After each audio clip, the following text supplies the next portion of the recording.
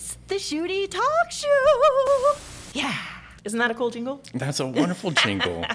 Okay, so I got to start off by saying this. We are here with Bill Spence, who's running for Gilbert Town Council, November 8th, 2022. We spoke to the other candidate briefly, and we tried to put together a forum so that you guys could kind of, debate, hash it out, or basically put you guys in the same spot so that citizens could ask questions and kind of see how you answered. That we weren't able to make that happen, but then I thought, why don't we have Bill on the podcast? Because you're an interesting guy. I thank you for saying that. I mean, doesn't mean it's good. No, I'm just kidding. Yes, but you do. You have a lot of career paths that you've gone on, and a lot. You're doing a lot in the community, and you did serve on town council, right? In 2020, I was the COVID councilman, I like to say. So nice. I came onto council and immediately proceeded into working through COVID and working the problem. Which was so easy. 230 days of the greatest days of my life. But I tell people all the time, there's no place else that I would have wanted to be during that time frame because I think that being quarantined inside my house, that was not an option for me. Yeah. And so I felt that specifically with my military background that I was uniquely qualified to serve in that capacity. Yeah, you know how to operate under pressure. And during catastrophe and now pandemic. Yeah, it's such a big word. Everything else that went with it. So, but it was a great experience, and definitely something that being a part of Gilbert to be able to serve my town during that time, I think was something that I will always cherish. My kids love it. My family's it's like, Dad, this is the greatest thing ever. And you have some history because you are a native. Right? I in the am valley. one of those very rare, born and raised. I think from this place, I'm about 7 miles away from where I grew up. So I am truly an East Valley, third generation East Valley native. Grew up in Tempe. Awesome. We used to ride or take the bus for sporting events over into Gilbert, and we're going out to Gilbert, and the boonies. It was a 30, 45-minute drive on dirt roads, and so I watched East Valley grow.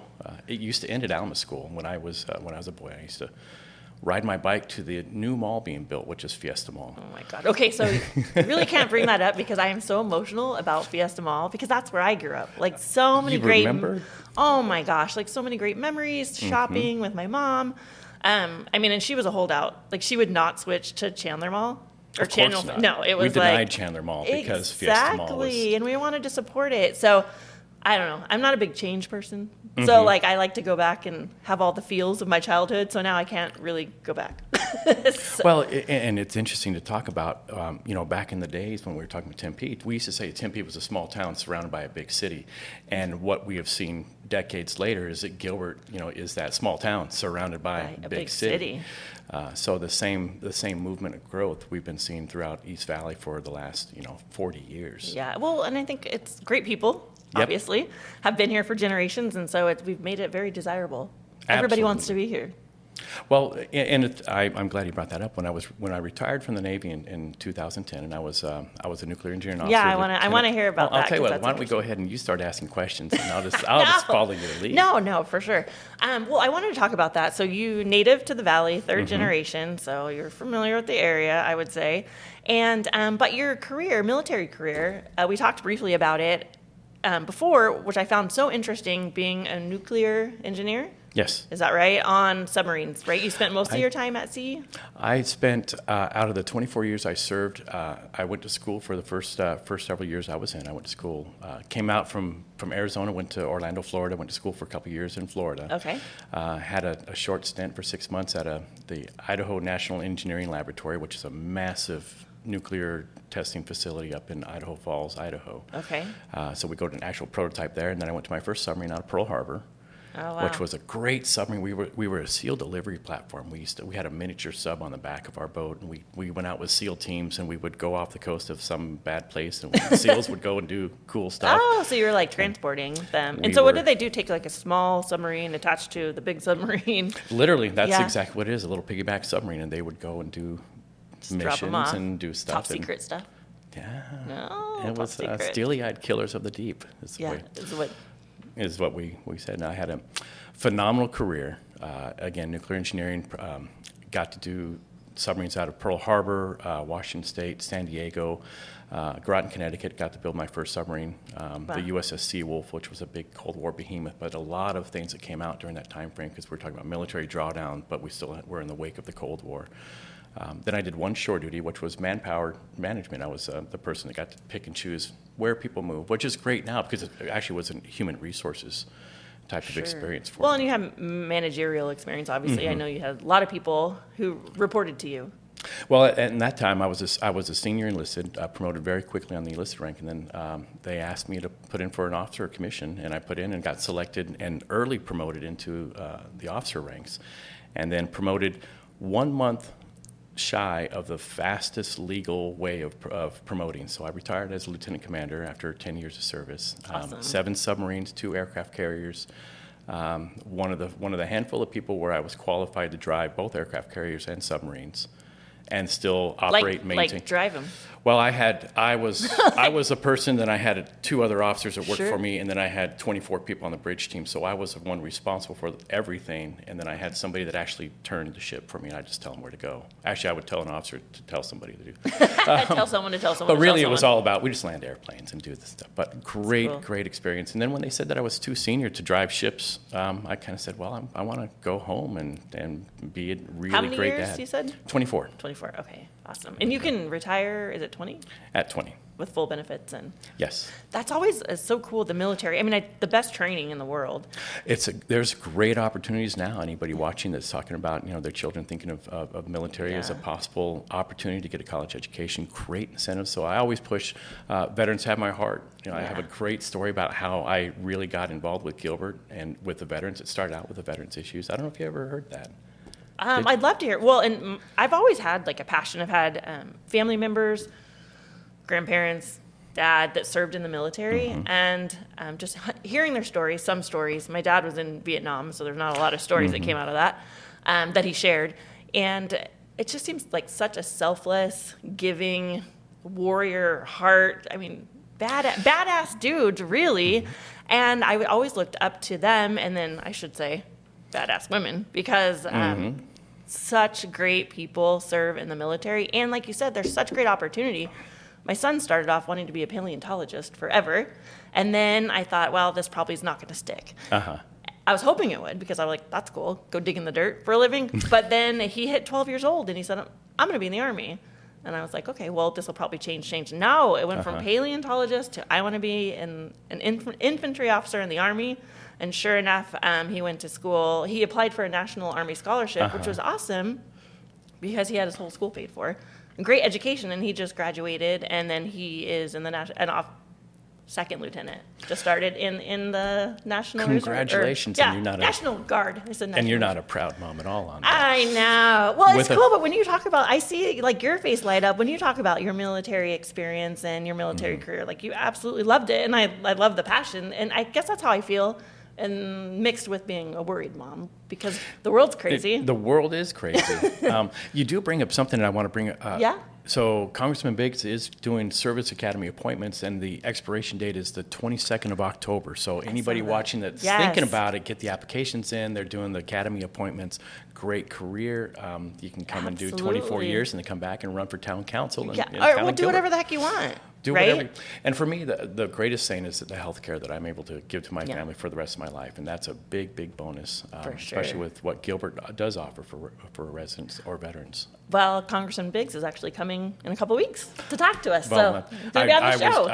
I talked with them probably 3 times in the last 7 days about several different veterans issues. And so what were you talking about happening in Gilbert with veterans issues? When I retired in 2010, the ship was getting underway. I didn't have really the opportunity to have a retirement ceremony. So in 2012, there was a program called Operation Welcome Home that actually Vice Mayor Yentes was a part of. And that day, her and her mom did this with Mayor Daniels. Okay. And I was selected to be recognized as Operation Welcome Home. It was me and a friend of mine named Bobby, and then we had a Gold Star mom that was out there. So the 3 of us were out there. I never had the retirement ceremony, but I had the ceremony. My dad was able to attend, my baby sister and my kids. My mom was ill at the time and was not able to come down from Prescott. but we had, motorcycle escort. I had a proclamation put out for me. The town of Gilbert was just amazing. I love that. And my mom passed away a week and a half later, so her last memories were actually the newspaper headlines where I got to show my mom, look what Gilbert did for me. And then in 2013, I was a Grand Marshal in Gilbert Days Parade. Great opportunity. There were 4 of us that were doing the parade. And ever since that moment, it was something that I felt really obligated to the town of Gilbert for recognizing. Sure. I was just a regular kid. Yeah. And so we did that. But Gilbert has approximately like 25,000. You have, I think, 11,000 veterans directly, but when you take in their families and their children, it's a base of about 25,000 people in Gilbert. We are a very, very proud veterans community, and we're doing some great things with our USS Arizona project. Veterans healthcare, mental wellness, and then obviously the ceremonies are. We are the Valley's destination for many of the ceremonies. We're doing flyovers routinely, and there is a great Veterans Day ceremony coming up at Regional Park. So I'll be able to push that out on Go Gilbert. Yeah, for sure. Let's put it out. So the Veterans Committee that you're a part of? It's basically just like reaching on different projects. Almost it sounds like. It was something, and I was blessed. I talked my very first council meeting. I talked about how I wanted to bring the USS Arizona submarine, and pursue a host town opportunity. Yeah. And every ship has a sponsor where they hit the ship with a bottle, and then they have a town that also. Wait, because I don't know this. Hit a ship with a bottle? Do you ever see on the old movies where a ship's on the waves, they're putting it in the water and they take a champagne bottle and they smash it? I don't. Mike. Okay, so Mike's like shaking his head because he is a history buff and loves documentaries and old shows and everything. So I know. I feel bad. I don't know, but I know it now. I'm going to send you photos of it. But what's really significant is on the 100th anniversary during COVID. This was something that, in the midst of trying to keep the town from burning, we were able to contact the Navy and pursue this. And on the 100th anniversary, a lot of people don't know this happened. We were formally asked. The 100th anniversary of Gilbert?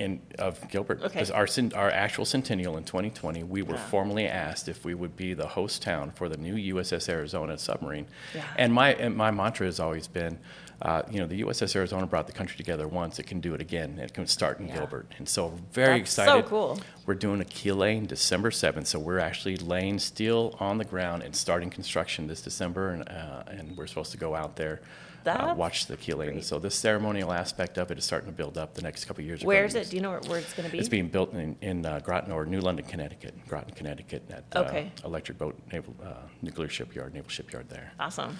I love feeling important. And Gilbert should make everyone feel important. Absolutely. Because it's people like you that are thinking outside of the box and not just trying to think of what would be different and what would draw people to the town and what could people talk about. And everybody wants to feel like their town's doing something. I've been to plenty of towns and cities that are lame.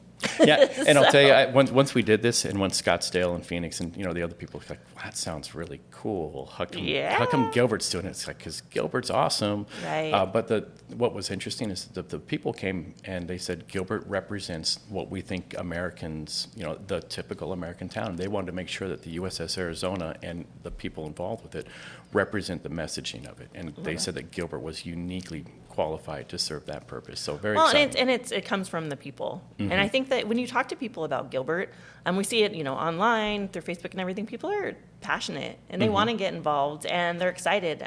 The nicest people I've ever met are in Gilbert. It's really infectious, and I don't know if you've seen. I had I was also honored. I got an endorsement from. Do you know Carrie Walsh Jennings, 5-time Olympian, 3 gold medalist? She's arguably the number one volleyball, right? Volleyball, beach volleyball. Beach volleyball. Yeah. She is arguably the beach volleyball player. The goat of beach volleyball. That's awesome. In the world. And when I was on council in 2020, we opened up Regional Park, and with a crazy idea, we were able to bring Carrie to Regional Park, and so she helped us kick off Gilbert Days in 2020 with a volleyball tournament, and says, I want to come back to Gilbert. I love Gilbert. I want to come back and work with you on some things. So a lot of exciting things there for regional opportunities for Gilbert. Well, and I think that thinking outside the box and thinking bigger, thinking bigger, like why couldn't we have, just like with the USS Arizona, like why couldn't it why couldn't Gilbert be a part of that? Well, that was my campaign slogan in 2020. Why not Gilbert? When people say, I love Gilbert, I would love to live there. Well, why not Gilbert? I want to do business. Why not Gilbert? I want to get involved. Why not Gilbert? And Gilbert has met all those.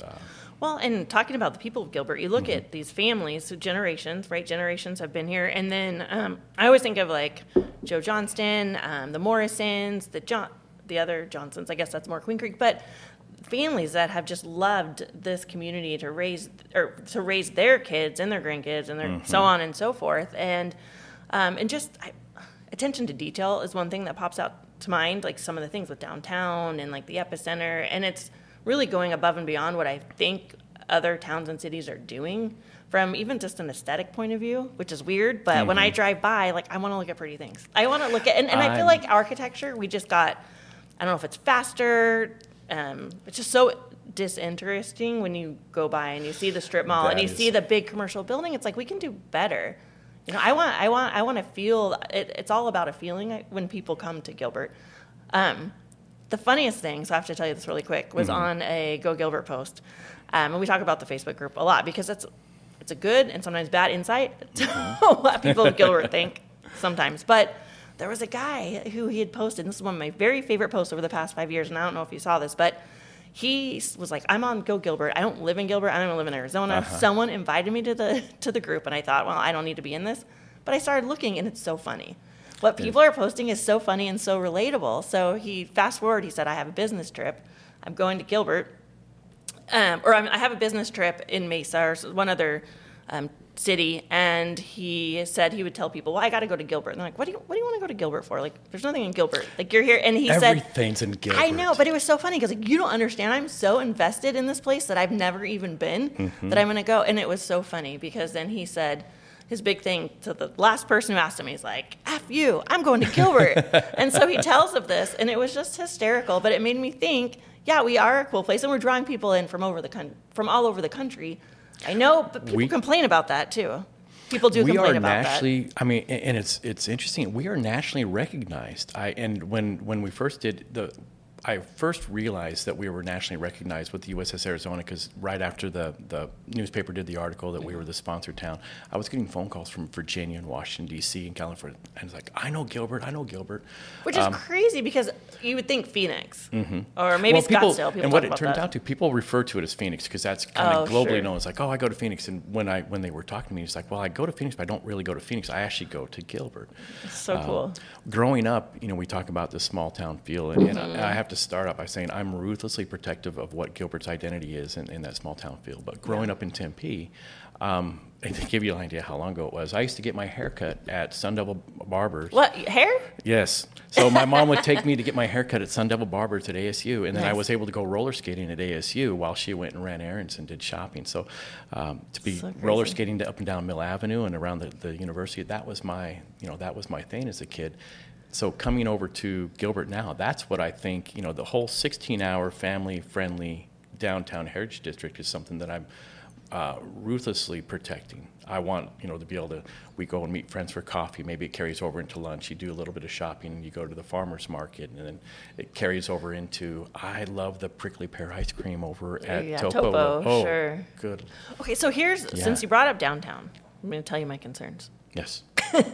So one thing, and I had talked to some other, I think I had mentioned it to Mayor Peterson, and I think Jen when she was held the office, but retail, and just getting something other than kind of food and bars.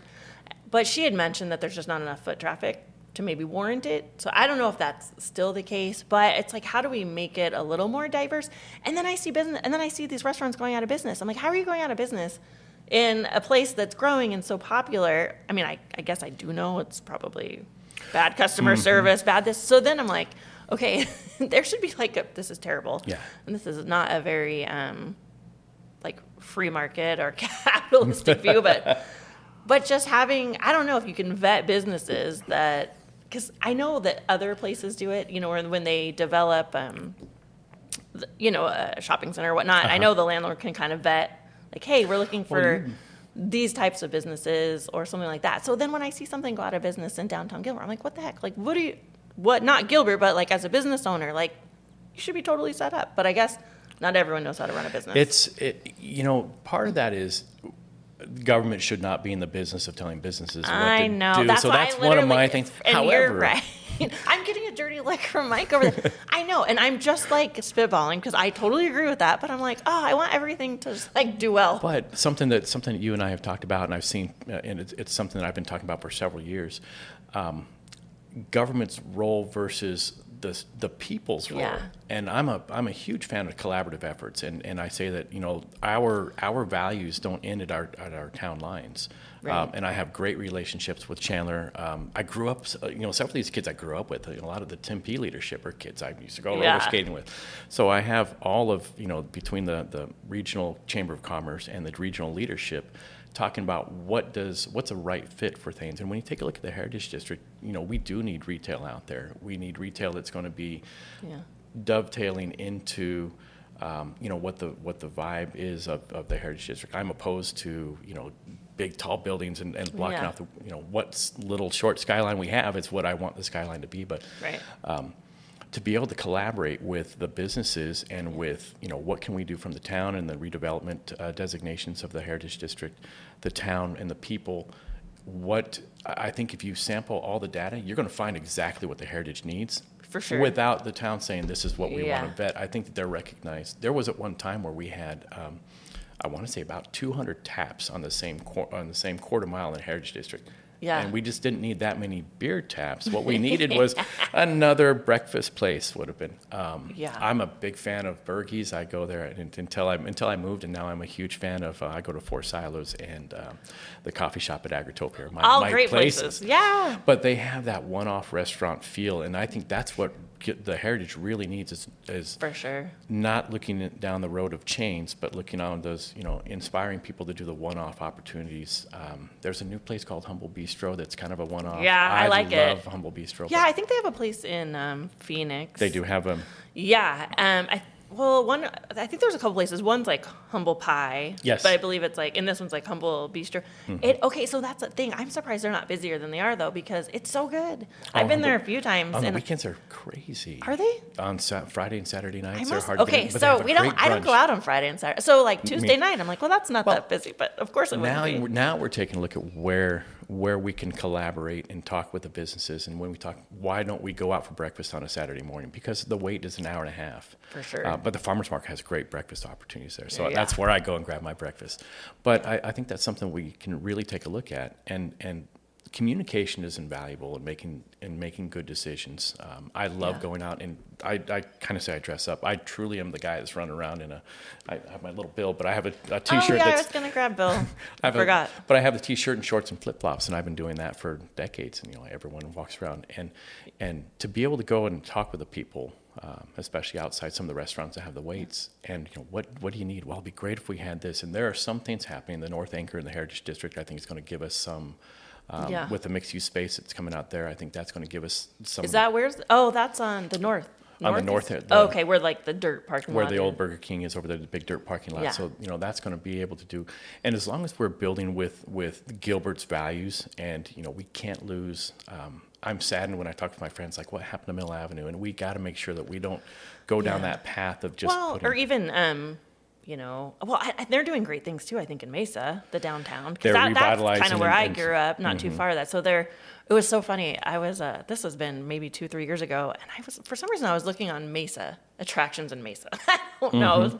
I don't know why my brain was even there, but it was so funny because they immediately pointed you to downtown Gilbert. Yes, as if my friends. Yeah, I was like, oh, okay, well. I mean, it's pretty close, but it was just funny. But then I had talked to a couple city councilmen in Mesa, and I was like, what the heck? Like, you could do what Gilbert's done. Like, they've literally paved the way, and there again, this was some time, but they said they were having such a hard time, speaking of business, finding businesses that the one-offs that wanted to stay open, at like normal hours. Uh-huh. They had such a draw for like that breakfast. Like, okay, well, we'll be, just people didn't want to hold businesses open like normal restaurant hours, and so they were really struggling back then. And I think that's something that to be clear in communications as to what the residents want for the Heritage District. I do like the whole 16-hour day. The breakfast to dinner with your family. And we don't need the places that stay until 3 a.m. No, yeah. But it'd be nice to be able to take your family out for dinner down in the Heritage District. And we have some other, other problems that we need to address as far as parking. I'm not a big fan of putting parking lots all over the place. We need to be smarter about, how we're doing, addressing our parking situation. That's going to be, again, a big collaborative effort to figure out how to get people there. For the record, I have to say, and I've said it about 20 times. Let's make it 21. I am opposed to light rail. There's no place. I've traveled the world over the air, on the water, and underwater, and there is no place for light rail. So when I talk about, transportation parking options, in no way, shape, or form am I talking about trains coming to Gilbert. This is the fine print. Well, and that's something that comes up all the time. It and then does. We're just doing. Well, I think the final thing I heard is we're just doing like a focus group on it.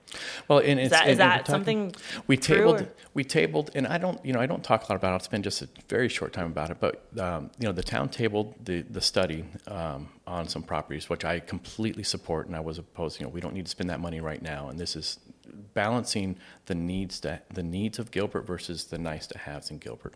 That study didn't need to be done now. There's no need to address commuter rail, and there's no really reason to pursue the commuter light rail in there.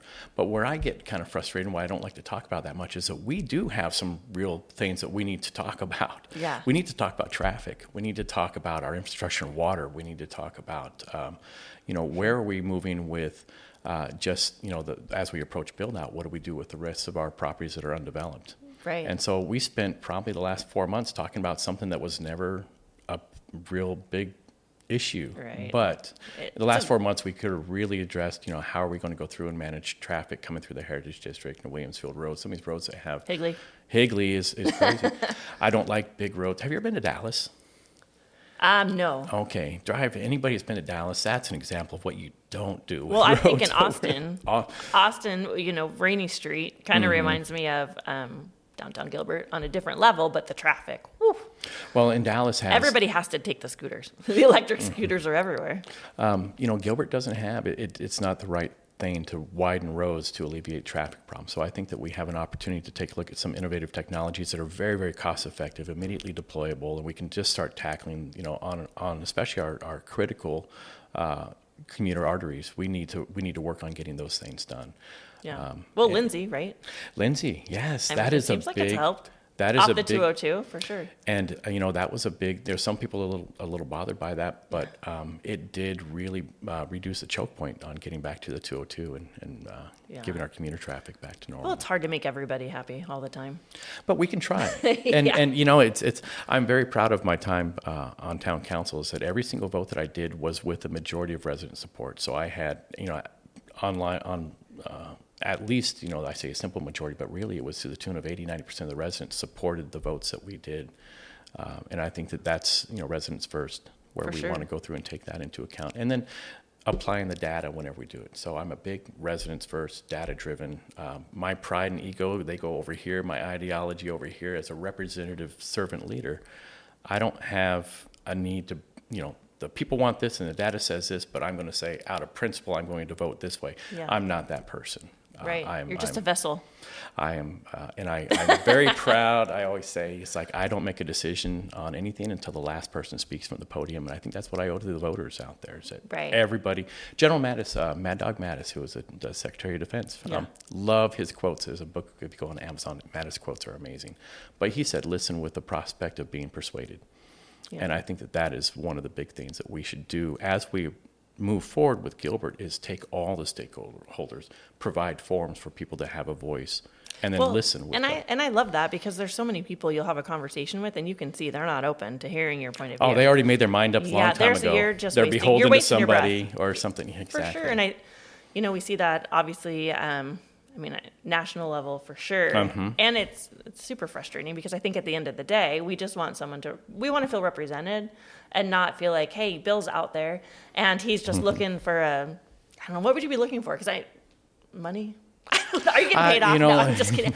But, and obviously we see that at the national level. So, it's more important, I think, to get involved at the local level because you are impacted by that way more. So I appreciate you saying that because you want someone who is at least willing to listen and take everybody's opinion into account and then make an educated decision based on who you represent. At the local level, more than we don't have the caucus that you deal with partisan politics, and I think trying to run a caucus, so to speak, and I was actually asked to. Well, I'm not going to go down that road. Well, I am not a caucus person. I'm sorry. My vote at a local government, I think that my vote belongs to the people independently, and doesn't mean that I'm not going to talk and make sure that I have the data, but one of the other statements, when I first qualified to drive submarines, so my commanding officer calls me and we do an interview. It's about a 2-year training process to be able to be an officer driving a submarine. And we went in, he goes, all I ask of you is inform me with enough time to make a difference in the outcome.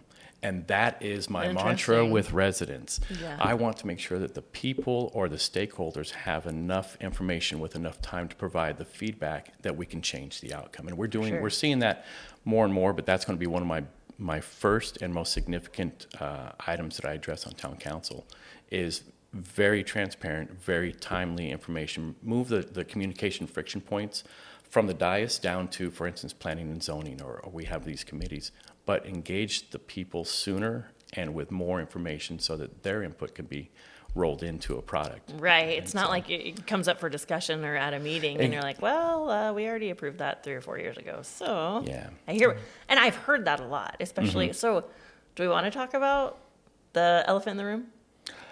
Do you know apartments? Yeah, absolutely. So, and it's funny, I have an entire page on my website dedicated to, I really did vote no for apartments. And on the way over here, I've seen about 4 or 5. I'm up to in the area of, I think, hundreds of signs and tens of thousands of dollars, hundreds of signs, mailers, websites have all been going through and they've been talking about this supposed Bill Spence votes for apartments. And I can emphatically say I have never voted for a high-density rental apartment complex. In fact, my very first meeting, I lobbied for 20 minutes to try and turn off an apartment complex on Baseline and Cooper because I just didn't think it was the right thing to give up that commercial space at the time. Yeah, that's where Kohl's is, right? Where Kohl's is. Yeah. And I drove the neighborhoods, and people don't know this, whenever we have a rezoning, I wear flip-flops. I'd literally go to the dirt, take my shoes off, put my feet in the dirt, and look around, and does this feel right? Yeah. And so that didn't feel right at the time. The people didn't want it. There was a lot of recommendations against it. After COVID, it probably made more sense to rezone that because we are steering away from brick and mortar. Yeah. So after COVID, but at the time, it was not what the residents wanted. It wasn't what the data supported, and I was adamantly opposed to it. So there was a 5-2 vote, and we talked about the Gilbert majority. It was a 5-2 vote, and it was my very first meeting, and I fought very hard against that, lost the vote, but Oh, you were one of the 2. I was one of the 2 that really pushed hard for that. And I think that when we talk, and it's in several articles, we need to have a better, more strategic approach to how we address the building of multifamily, and the realtors, the developers, the town staff, and the Chamber of Commerce and businesses are all on board with doing a collaboration. We don't need to. The wrong thing to do is just build apartments to solve the problem. Well, and that's the thing, the problem being not enough roofs to house everybody that's coming into the area. So I feel like that's just the first, maybe easiest quick fix that people think of. And it's the developers. I mean, they're seeing how rents are, and they see the population growth, and then they see how high rents are in the area, and it's like, for them, it's a no-brainer. But then, as a member of Gilbert, it's like you drive by, and it almost gets comical. Because every time you see something, and it's like, at first I was like, well, this is crazy. On every single corner, you can't even see the sky. And then it just became comical, like, oh, yep, there's another one. And it really is, I think, the first thing that I would like to be able to do if I get on the council is I would like the public to understand what is already in the pipeline. Yeah. And be very, very clear about that, and what laws, are able to, for instance, as a town council, we cannot, if something is zoned for multifamily medium, you can't just change it. We can't say no, because the town is legally liable for the change. People bought that property with the idea that they can build it, and they bought it 15, 20 years ago. Right. So, we are beholden to the laws of the state, right, with some of these decisions. But it doesn't mean that we can't have a logical approach moving forward. We still have area to do. And if we need 1,000 apartments, we shouldn't approve 3,000 apartments. And what do we specifically need? I think that we do need some apartments. We do need some townhouses. We need entry-level homes. Condos. That's okay. So I have to talk about this because no one's listening to me. So maybe. Well, no, this is actually the collaborative effort with We Serve and the Liaison for an arch of housing existence. Well, for sure. And, and I feel like we're just moving in the directions. Hey, we want to be like Arcadia. We want the higher end restaurants. We want the feel where you can walk everywhere.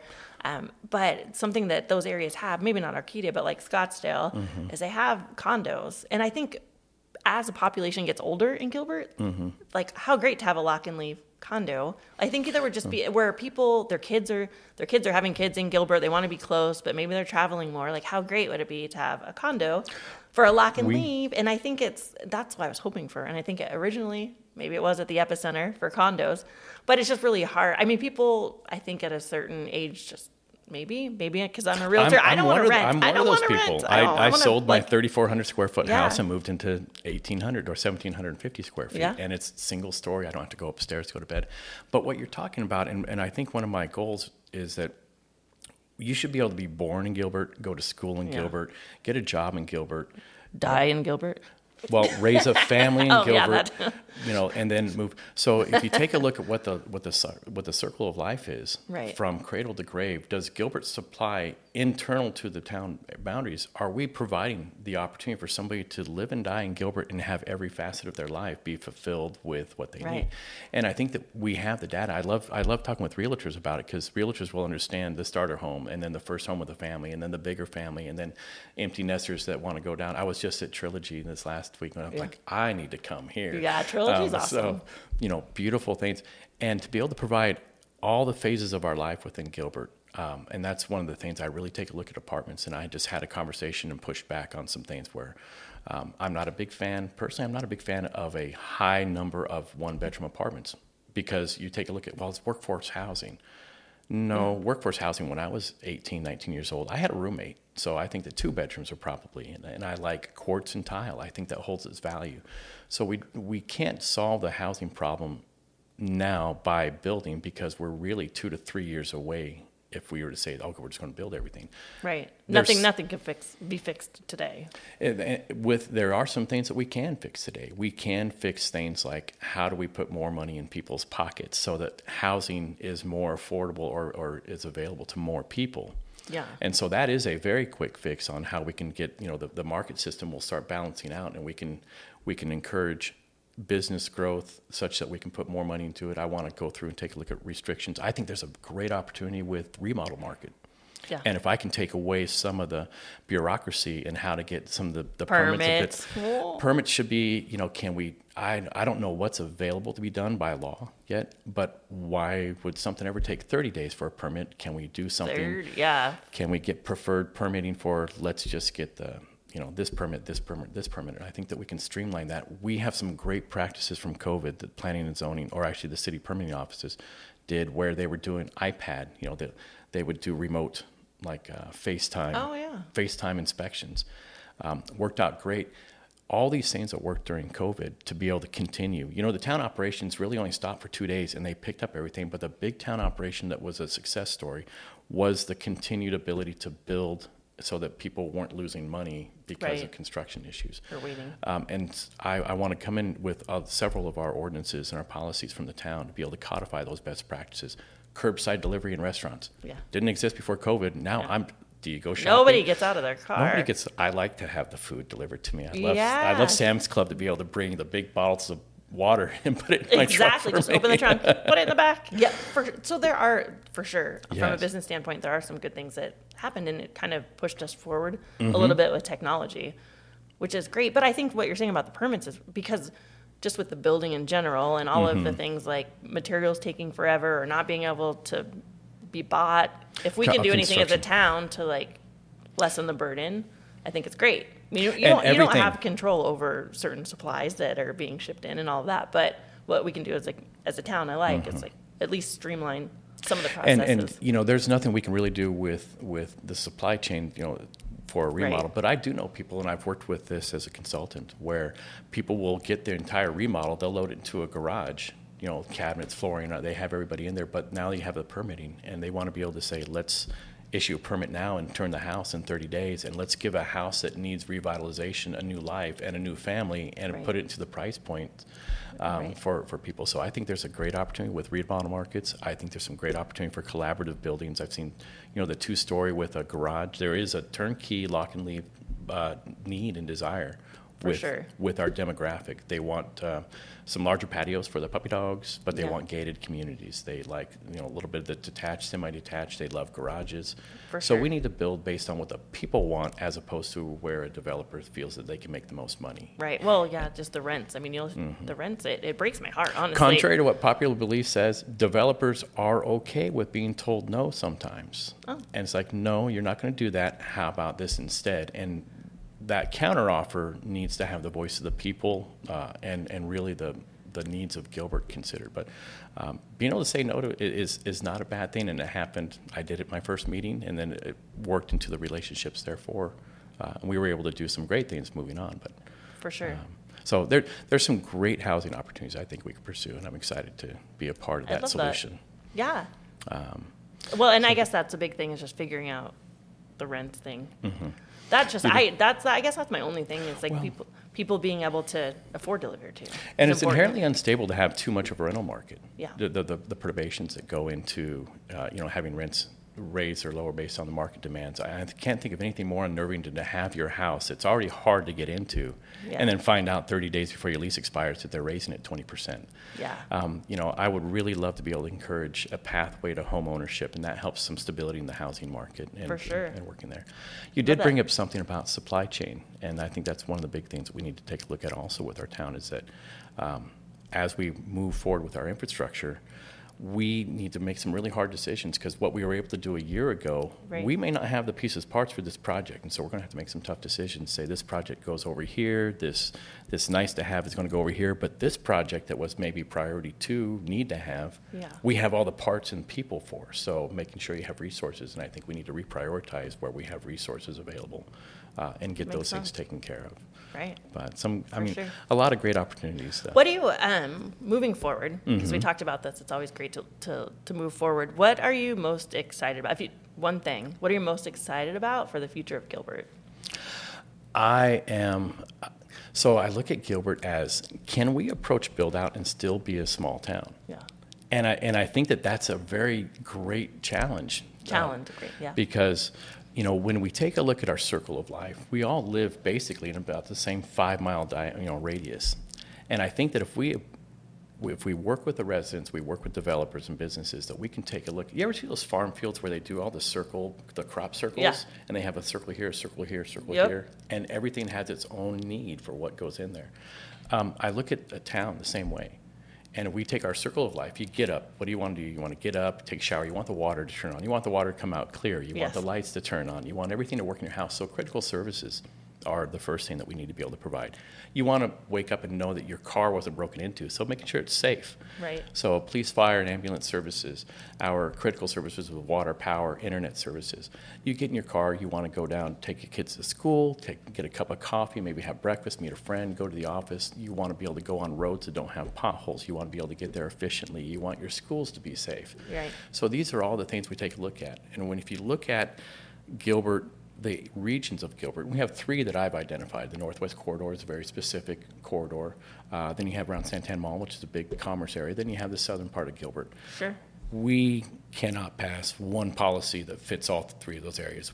We need to have tailored policies for what each region specifically needs. And we even need to get more into the granularity of it and say, this area needs like areas for laundromats and coffee shops and maybe some grocery shopping over here, but it needs this type of living. So when I talk about that circle of life, are we providing some of those, the starter homes that go into the larger family homes, so that we can buy a house, have our 1 child, but when we have 4 children, are we able to stay in the same neighborhood and have a house that we just move to the next neighborhood over, and the kids go to the same schools?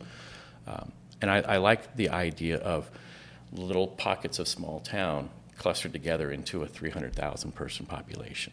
For sure. But we can keep stay it a small town. We can keep it small. We can keep a small town feel while we manage our growth. I love that. And so it's a great little puzzle thing. Well, and I think it's important. One thing I was thinking about is driving through small towns, like family from Kansas. My parents both grew up there, and we would go back to visit in Burlington, Kansas. My mom would go back and visit, and she got to the point where we couldn't drive through there because it was so sad and because it had just become dilapidated. And so when people are complaining about, hey, we got to keep it small, things like that come in my mind, and that if you're not growing, then the town's going to die. So I really appreciate the huge push to have Gilbert where it is compared to not that many, back in the 90s when it was just the liquor store. Yes. And I don't know if Joe's Barbecue was there, and that was it. And so that picture always comes to mind. Like, it's important to keep it the small town feel, but you have to keep growing, or else people will all just move away. Exactly. And I think, just like most people, when I drive down Williamsfield, my new house is closer to the Williamsfield Road and some of those apartment areas over there, and it is a little shocking. Do I like it? I'll be first to say I don't like it. Yeah. And if I had been on council 10 years earlier when those zonings went through, when the general plan is approved by the voters, we have this plan. You don't know when the developer's going to decide to develop on that property, and when housing market, when the prices start going up. Because they're timing it. And that's what their responsibility to their investors are. They would have to do that. But there are some, I'm working on a couple projects, and I like the process to work. I'm a big chain of command person, so it's like as a council member. Wonder why. Exactly. As a council member, I'm not going to step into step one of planning and zoning and tell somebody what I'm going to do, because we have just jumped through 6 months of process that isn't fair to anybody to allow that process to work. Little known fact, actually, do you know who commands an aircraft carrier? No. What their jet pilots are the commanding officer of an aircraft carrier. And you wonder, well, why is that? And it goes back to World War II, but what I always like telling about that is that you have somebody that has, they do go through a lot of training for ship driving to get there. Very, very smart people. And my commanding officer, I have one that's a 2-star admiral that when I was on the USS Ronald Reagan, lives right over here in Chandler. So I'm fortunate I have actually some of my old bosses in the region. Right. But my old friend, Jim Simons, is the senior flag officer in the South, in the East Valley. It's so interesting that you have these brilliant people, and what makes them so brilliant is that they understand they're a jet pilot and they understand the ship, but they surround themselves with good people that know their jobs, and that's how I choose to lead from the town's perspective, is clearly state the expectations of town staff and all the different groups of people we have, the commissions and boards that we have, to empower them with clear-cut expectations of what product that they want to do, and when how to take everybody into account. And so we have all the tools. We just need to really efficiently execute the plan moving forward, make sure everyone has a voice. Yeah, I was just going to say, and make sure everyone's heard. Awesome. Okay, so thank you. This was awesome. I loved having you come down and learn more about you and actually learn more about Gilbert. So thank you. I know you're a busy guy. I just wanted to push out a couple things. So you know what today is? Today is a very significant day. Today is early ballots. Show up in mailboxes today. Oh, perfect. And we also do have at the Gilbert Public Works Service Building, 900 East Juniper Ave, you can actually vote today. Voting. We have one polling station over. It's kind of close to Freestone Park over there, or the Freestone Rec Center. 8 a.m. to 5:30 p.m. 6 days a week. That you can go get a ballot. They'll print out a ballot for you. You can cast your vote, and it gets counted. And then October 12th is ballots come out. October 28th, last day to request a ballot. November 1st is the last day to mail your ballot. And then November 8th is Election Day. And I hope that everybody watching, get out there. Vote Spence.com. And if you have any questions, by all means, visit my website. Contact me. I'm more than happy. I'd love to come back if for some reason there's a forum event that we can do. Yes, we talked about that. I would absolutely come back and do this again. So perfect. I'm so grateful. Thank you so much for having me today. Thank you. And this episode was brought to you by InstaSold at Keller Williams Integrity First. Your number one source for real estate in the Phoenix metro area. Thanks for listening. Thank you. Thank you.